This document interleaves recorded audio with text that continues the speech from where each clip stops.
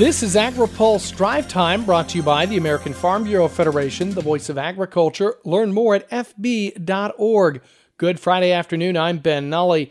The House Agriculture Committee has been debating its portion of the $3.5 trillion reconciliation bill since early afternoon. Democratic Chairman David Scott opened the meeting explaining why the conservation title was left out of the Ag Committee's measure.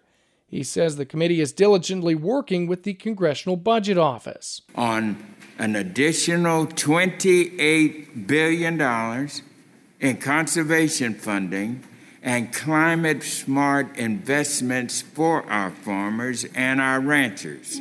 And I look forward to continuing to work to ensure that conservation funding is included when this package is taken up on the House floor.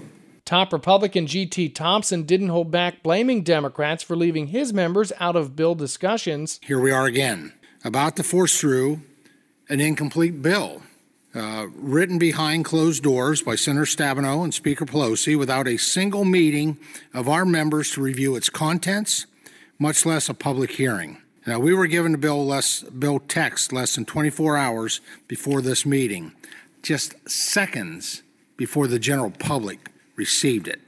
That's not how we do business. Democrats are proposing historic funding for conservation programs, agricultural research, renewable energy, forestry, and other climate-related priorities. USDA officials raised corn and soybean yield estimates in today's crop production report. Corn yields are estimated at 176.3 bushels per acre. That's up from the August forecast of 174.6 bushels per acre. University of Missouri ag economist Ben Brown says the change was driven by yield revisions in several states. We saw the biggest revisions from August for corn were in the upper plains. So Minnesota had a 5% increase in corn yield from what USDA was estimating in August. Iowa, Wisconsin were both up 3%. Iowa, Wisconsin, and Michigan were both up 3%. Soybean yields are estimated at 50.6 bushels per acre, up from the 50 bushel estimate made last month. Read more of Bill Thompson's story at agripulse.com. Today's AgriPulse Drive Time is brought to you by the American Farm Bureau Federation. Without stepped-up basis, farmers and ranchers worry capital gains taxes would force future generations to give up the farm. Learn more at fb.org. The Department of Agriculture is accepting roughly 2.5 million acres to be enrolled in the Grassland Conservation Reserve Program starting October 1st for program year 2022. Farm Service Agency Administrator Zach Ducheneau says states with the highest enrollment are in the West.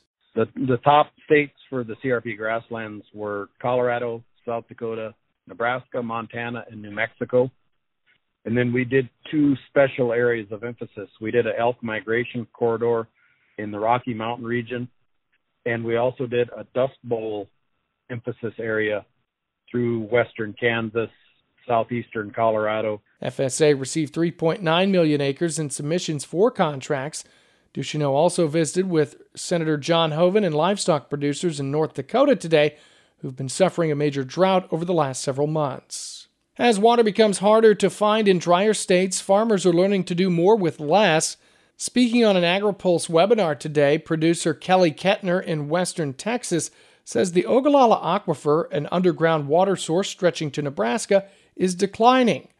Kettner says one way he's using less water is through the Water Grows initiative. Particular project, it addressed, like I said, both soil production practices, it addressed irrigation efficiency, and it also addressed monitoring too. We put meters on the pivots and wells, and we're able to actually quantify how much water we're putting out and how much water we're saving.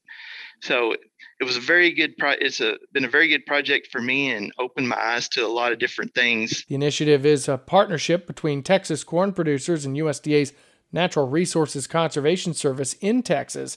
USDA Deputy Undersecretary for Farm Production and Conservation Gloria Montaño Green says no one cares more about protecting water and land than those whose lives depend on it. Stay tuned for our next webinar on Tuesday with Elanco Animal Health. You can register for the event on our website. That's all for today's Drive Time. For the latest agriculture, trade, environment, and regulatory news, visit agripulse.com. In Washington, I'm Ben Nully.